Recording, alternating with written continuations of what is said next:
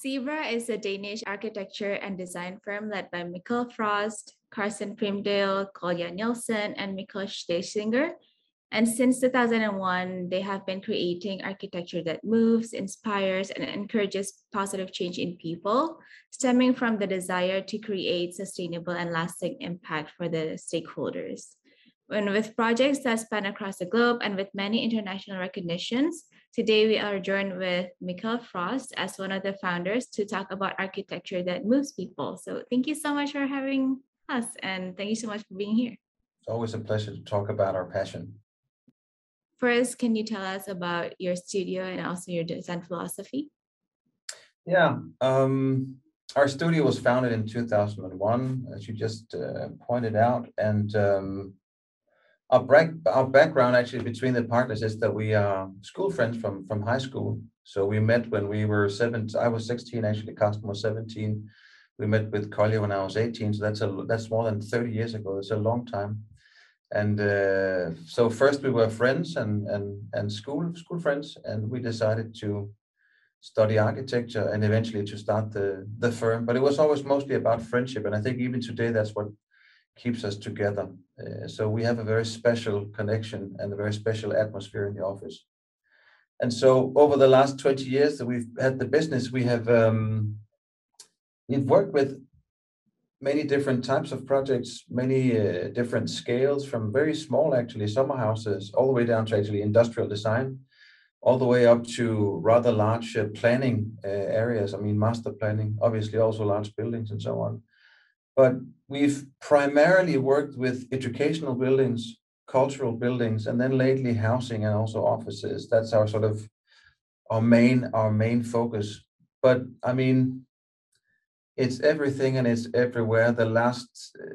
Yesterday, actually, we were pre-qualified to design a tower in Tirana in Albania, which is something we've never done before. And I think it's something that we like to do new things that we've never done before. And we actually quite believe in the potential of doing something that's quite new. So you have to study hard to get acquainted with that kind of a task. And that's also what makes it interesting to be an architect for so many years, that you can keep developing and keep learning. Our design philosophy, I think, has remained the same for a couple of decades. The way we talk about it kind of changes along the way. And I suppose that maturing as a person and an architect inevitably shifts the focus and the language about architecture a little bit. But in the end, it's always been the same, which is to try to create a balance between the brain and the heart, between something that's intellectual and something that's emotional. Because for us, architecture is both, and it should never be just one of the two. So an example would be that any kind of architecture you do should have an intellectual meaning or an ideology, something that's for the brain, so to speak, almost like a philosophy, you could say, or an aim, a goal to do something specific. And then on the other hand, it should also have an artistic quality to it, and it should also work simply as an object or a space that makes people, that kind of moves people, even if they don't understand the background and the intellectual properties of the project, whatever has kind of driven the thought behind everything. They should just, feel something when they're in the space. It should be spaces for people-friendly spaces for well-being. It's a little bit like, I think it's the same in every art form, really, and architecture obviously is an art form as well.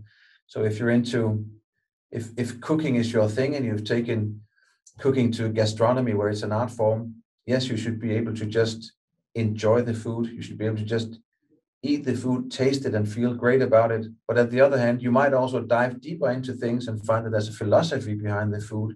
Maybe all the materials that goes into the food is locally sourced. Maybe it's all sustainable foods, whatever. There can be a deep sort of theoretical background to something that's also a very emotional experience. Right.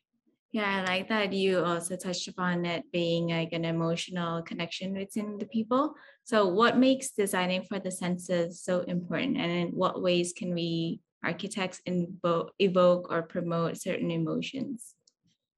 I think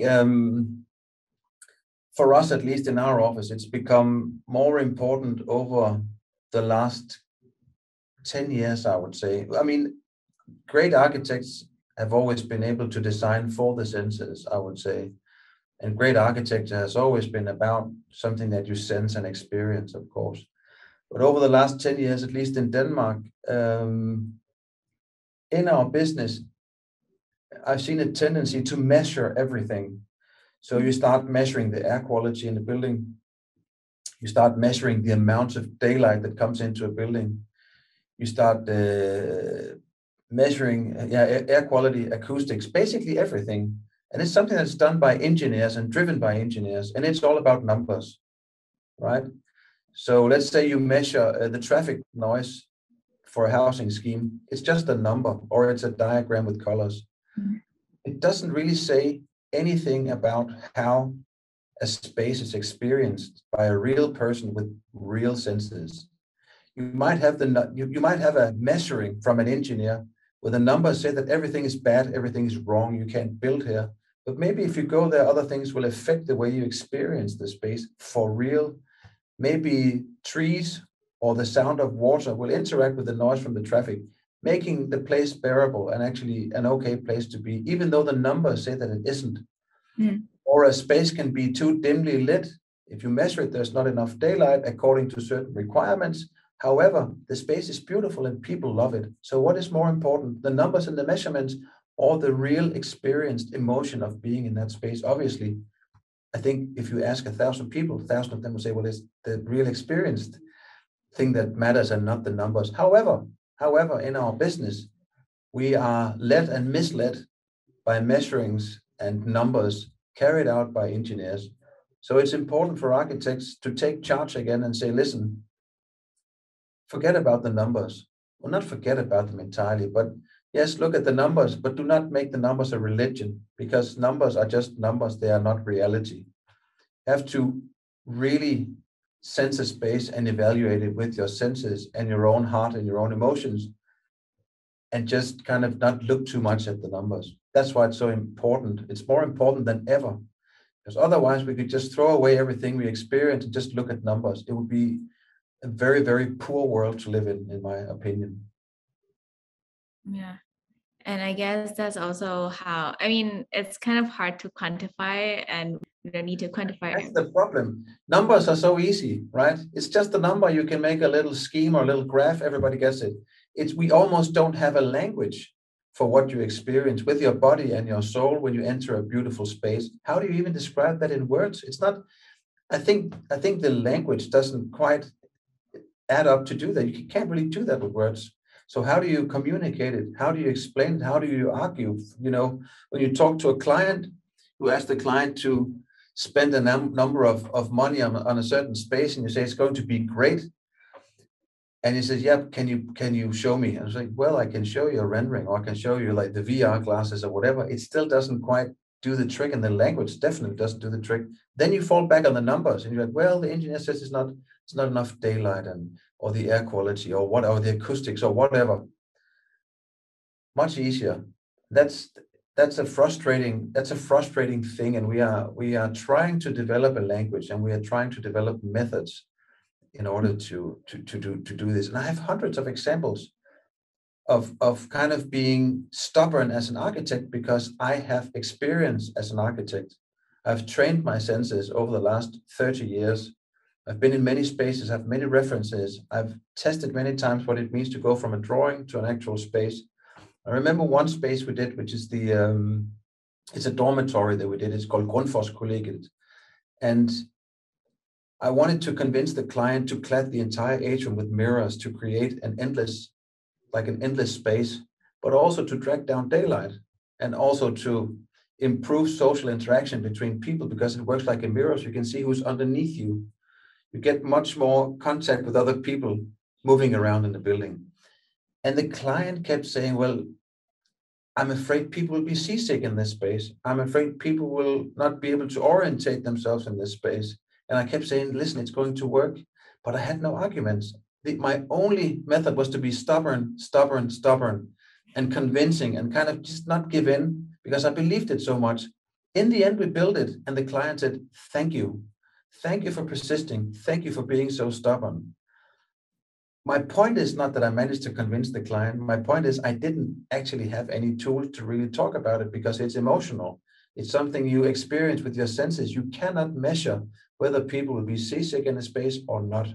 You have to rely on the architect and the architect's experience, and we almost don't have a language for it. And we did renderings, of course, but it was impossible for us at the time. This is 10 years back. We didn't have the machine power to actually do VR experience in a mirror space with endless mirrors reflecting and reflecting and reflecting. The machine crashed. We could just do a still image. That's what we could do, and it didn't quite do the tricks. To do the trick in terms of convincing the client. So, well, it's just an example of what we are struggling with when we are dealing with intangible things. Right. But what have you developed, or what have you used to be able to communicate that? Well, to be honest, we're still working on it. I can't say that we have certain methods that we use, but I mean, just acknowledging that here is something we need to do. That's the first step to kind of find, okay, we have a problem. Numbers are taking over. Engineers are starting to dominate way too much, and they have no sense of actually designing a space. They just master things and they just deal with numbers. So that's the first thing. You acknowledge that there's an issue here. Then, of course, what we try to do is to develop our language. And then, of course, inform the client and say, listen, client, these are just numbers. Have you ever been in a space that you loved and say, oh my God, the numbers are great here? No, you've never been in a space saying that. You've been in a space and just enjoyed it with your senses. So just talking about it might turn things around. I'm not sure we'll ever find a method where you can kind of document how a space is going to work one-to-one for people's senses. You have to build it actually and experience it. But it's also about reclaim or kind of rebuilding the trust in an architect. That's always an issue. I think, especially if you're a young architect and you don't have a lot of references or a history of success, it's super difficult to convince a client. As soon as you've built a few houses that are great, people will listen, obviously. It's like inviting a musician to compose something for a party that you're having. If that musician has already made a few smash hits, you trust that he'll be able to do it again. If it's completely unknown musician, he can be the biggest talent. People will not trust him until he demonstrates the fact that he can actually do it. So I think also as we mature and get older and have more experience, it's easier to convince clients. But honestly, that was your question. A real sort of method to kind of demonstrate this is going to be emotionally impactful. That's quite difficult. Yeah, I agree. So how do you work with sustainability at Zebra? Well, that's an interesting question to ask a Danish office in many ways, because we've gone through various phases. I think in the early zeros in 2005, 6, 7, we actually started dealing with sustainability, and I think in a way we were kind of first movers as an office. And then legislation was implemented. So within our building regulations, which is updated every second or every third year, we started to see demands on energy consumption within the buildings. So in Denmark, at some point in 2015, just to get a building permit, your building would have to have a really low CO2 carbon dioxide footprint. And a lot of clients in 2015, they knew that the building codes were being updated in 2020. So they wanted to actually comply with the 2020, because nobody wanted to sit there with an outdated building within a couple of years. So legislation has really driven sustainability in many ways in Denmark. And I think just complying with the building codes, I think you're already at a very high level.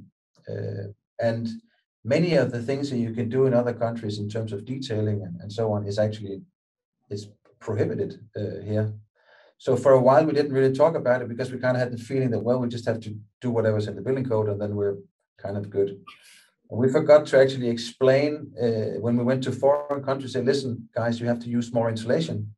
If you use, which is a super simple, stupid thing, have to use more insulation because then you have to spend less energy on heating or cooling, depending on what country you're in, if you're in a cold or warm country. Simple things like this. We actually forgot about promoting that outside of Denmark. So we've come back to that now, obviously, and we try whenever we build abroad, we try to implement some of the things that we do here in Denmark. Then obviously we've also been talking about, that's sort of the latest development in the office. We've been talking about the paradox that if you really want to be sustainable, maybe you shouldn't build at all. And the thing is that we've got plenty of square meters already. In fact, if you look at the number of square meters per person in housing, it's been increasing for 50, 60 years.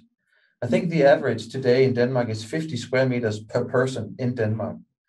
And if you go back 20 or 30 years, it was half of that. So we've got enough square meters. So the question is, why do we keep building? Well, obviously, we keep building because it's a business. But the smarter thing to do in terms of sustainability would be to recycle materials or entire buildings, and then obviously build less. If you're in a situation where you have to build something new, let's say you're building a new library, that's something you've decided is the right thing to do. We can't recycle or retrofit the old library, we have to build something new. Then you might want to think about how could we make a smaller library that still works. So also the amount of square meters you spend on any building, you have to be very cautious about that, because maybe if you think about logistics, you can actually cut square meters and make a smaller building. In a school, for instance, if you look at a school, a lot of the spaces are empty a lot of the time. If you can plan right, you can actually make a school with less empty spaces. So in the ideal building, every space is being used 24/7. That's the most efficient building, but most of the time it's not like this. An office space is empty after 4 o'clock or 5 o'clock in the afternoon. So we have to think about different ways to plan the way we use our buildings so we can build fewer square meters. And obviously retrofitting old buildings, recycling old materials, which means that when you build something new, you have to keep in mind that you should be able to take it apart again. So the resources you are using can be recycled. That's sort of, I think, the next thing we're going to be looking at is how do we design buildings that allows the next generation, 20 years from now, 50 years from now, to actually recycle the materials in an easy way. Right. Or in other words, also making something that's like as flexible as possible, right? For like day use, night use, like for future use, for now use, past use. Exactly. Mm-hmm. I think that the best metaphor or analogy I can come up with is the Lego. If you think about it as Lego blocks, you build something with the Legos, it works, then you take it apart, you build something else. Lego is like the perfect sort of picture on how we need to build. Do you want to share one of your projects that allow for such flexibility or that has good connection with the users? Mm-hmm. Yeah, okay. So it's, in terms of flexibility, it's something that we've just started doing. So I cannot present you with handfuls of those types of buildings. It's rather new to think this way. And one of our obstacles, I think, is that we're not, I mean, as architects, we are just we're just one of many contributors to actually building a house. There's a client, there are the builders, there's the engineer, there's the contractor, etc. Many people are affecting the design and the way we're going to build things. Obviously, economy is a big driver as well. And I'm not saying that architects do not have an influence. We have a huge influence, but we do not have 100% influence. So first of all, you need to convince the entire building industry, which in Denmark is based on concrete, which is quite a heavy way to build in terms of your carbon dioxide footprint. It's not a super good method, actually. Mm-hmm. So we have to kind of change the entire building industry, which is really slow. But we have done projects, obviously, that can be taken apart. I think one example would be the Children's Home of the Future that we've built in Kerteminde in Denmark. That you can basically take that entire building apart, because it's a brick facade, but the bricks are not put together with mortar. They're actually hung on a skeleton of wood. So you can start by taking off all of these pieces of suspended brick. Then you can dismantle the layer of wood that is carrying all of the bricks, etc. You can take out the windows. It's all components basically. That would be an example. And the skeleton actually within the building, the top of it, the first floor is a wood frame, so you can take those out as well. The base actually is concrete, so that's a bit more difficult, but that of course can be taken out again because it's delivered as elements, so you can actually move them and then you can crunch them, and you can cast it into new concrete or use it for filler or something like that. So I think that's a good example of a building you can actually take apart. We are in Denmark we are recycling bricks quite a lot, but mostly from buildings that are 50 or 100 years old, where the mortar wasn't as hard as it is today because it had less cement in the mortar back then. So there are actually factories here where bricks are cleaned and they are sold again, and new houses are being made with these bricks. And that's an entire industry. The bricks, actually, the used bricks cost the same as a new brick because there's a lot of labor that goes into cleaning them. True. And preparing them for being used again. But that's one of the other things, is that I think we have to realize and say openly that if you want to build sustainably, it's simply more costly. Yeah. It costs more money, but it's also better. So why don't you want to pay a little more for something that's better? So maybe you build a smaller house because you plan it well, but you build it in the right way, which is more costly. So in the end, it will cost you the same, but your house will be slightly smaller, but much better in terms of the sustainability parameters. And that's an entirely different way of thinking than what we have brought up with. So we have to change the mindsets of, obviously, our architects ourselves, but also the clients that we work with, Right. and the contractors and the builders, etc., etc. Right. Yeah, because it's an economy that needs to have everyone agree on this same concept. Yeah. Absolutely.